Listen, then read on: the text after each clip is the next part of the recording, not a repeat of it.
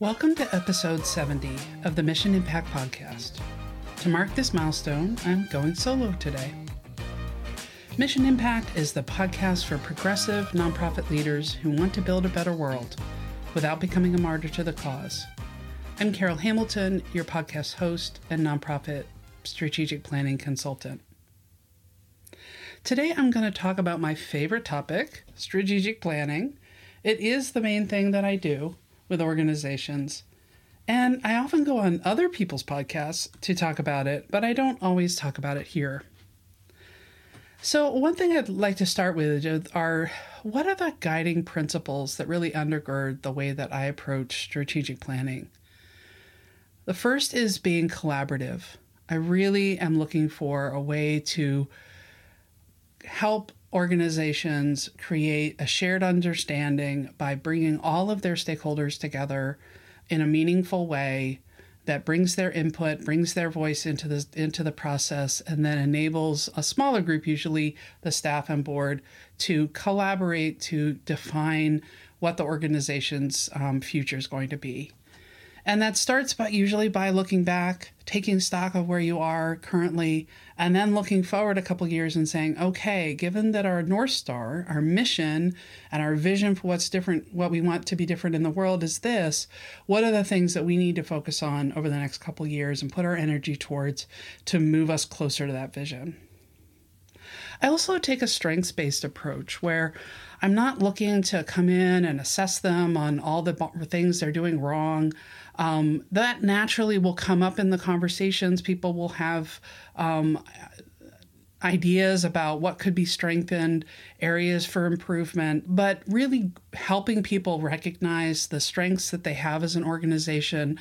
What are the resources that they're building from? Just makes it a much more joyful and fun process to build on those strengths rather than only being focused on what needs to be fixed or what needs to be addressed. And through that participatory process, in addition to integrating that participation, also want to focus in on how are we bringing an equity lens? How are we integrating the notion of equity into every step of the process? And with that, also bringing a cultural humility. There's a lot of talk about people building cultural competence, but I really appreciate the concept of cultural humility more in that it assumes, I think there's certainly some basic competence that people can build, but there's always going to be blind spots. There's always going to be things that you don't know about a different culture, different individuals, the organizational culture, the cultural context that organization is working with, the different cultures that are represented within the groups. And then with that equity lens, really making sure that who's being represented in all of that, the gathering of information and the participation creates space for folks who don't have as much power, may not feel as comfortable speaking up, to feel safer in contributing their perspective into the process. And building on that, I do want to talk about a couple different misconceptions that I think people have about strategic planning, and a few things that I've seen organizations kind of might be able to do better with. Since I just talked about being strength-based, I was talking about getting wrong, but what they might think about or think about differently when they approach a planning. And I think one of those major misconceptions, or maybe it's not even a misconception, maybe it was kind of the conventional wisdom some 10, 20, 30 years ago and is still in parts of the sector, that the board or the leadership team and the board is kind of, quote unquote, the head of the organization. That's where strategy lives. And I really see it as a partnership with the stakeholders of the organization. Definitely a partnership between board and staff to decide on what the future of the organization is going to look like.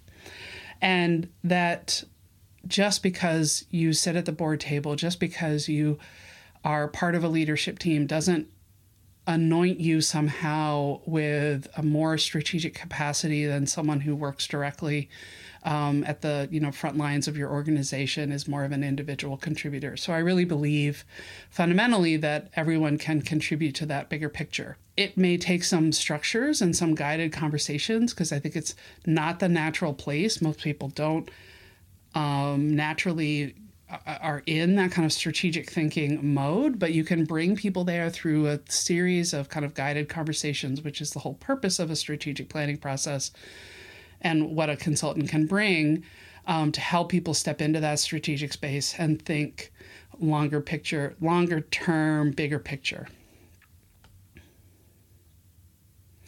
And fundamentally, when people have a part in creating the thing, they're much more likely to want to help move it forward. So that is essentially how you build buy-in. You build buy-in by having people at the table with you to create the plan. And then I think a big reason that folks choose not to do a strategic plan is that they may have been part of a process in the past that took a long time, took a lot of resources, and then was just kind of a plan on the shelf, or perhaps today more likely hidden in some folder on a computer and wasn't referenced again. It was, where's that Dropbox link to that document? And nobody has it anymore, and it's not integrated to people's day-to-day work.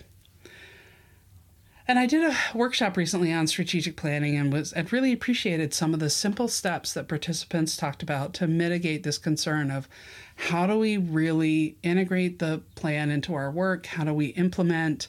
How do we, that failure to operationalize a plan can be just the biggest sticking point to many plans.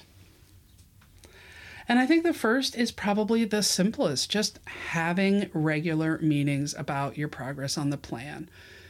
And there are a number of ways that could show up. It could be a meeting specifically about the plan. It could be an item on an agenda at your regular meetings at a certain cadence. Maybe it's once a month. Maybe it's not every meeting, but at a certain cadence that you agree on that makes sense for your organization.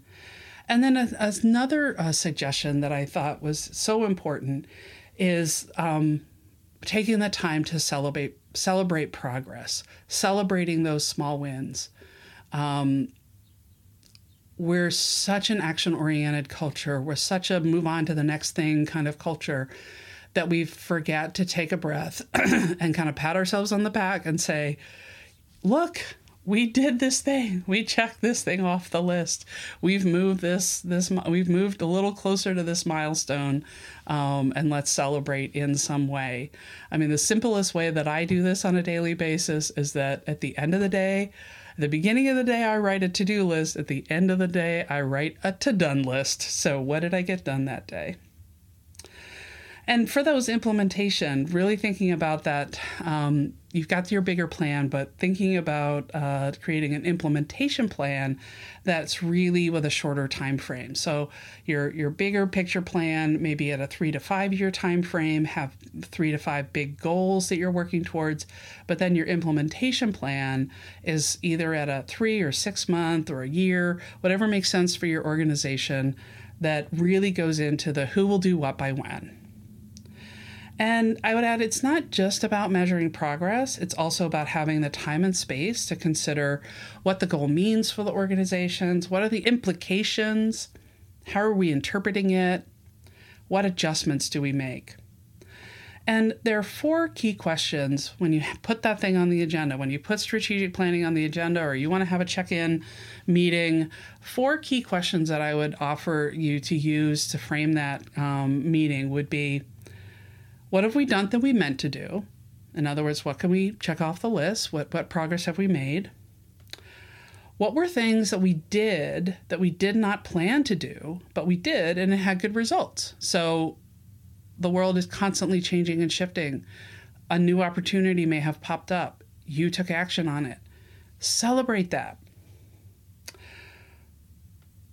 What did we plan to do, but we don't need to do it anymore? Things have shifted. We recognize that it no longer fits today's realities.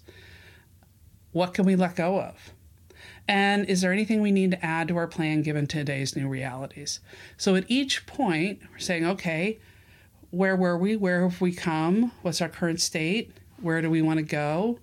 And all the steps on where we want to go, are they still fitting our current assessment of today's reality? And so those action steps that you may have set a year ago at that retreat, probably that's the part that's going to get updated on a continual basis, because it will recognize that progress, it will adjust to new realities, and you'll have that living document that we so often talk about and so infrequently actually implement. We'll be back after this quick break. Mission Impact is sponsored by Grace Social Sector Consulting. Grace Social Sector Consulting helps nonprofits and associations become more strategic and innovative for greater mission impact. You can download free resources on strategic planning, program portfolio review, design thinking, and more at gracesocialsector.com/resources. And we're back. Thank you for listening to this episode. I really appreciate the time you spend with me.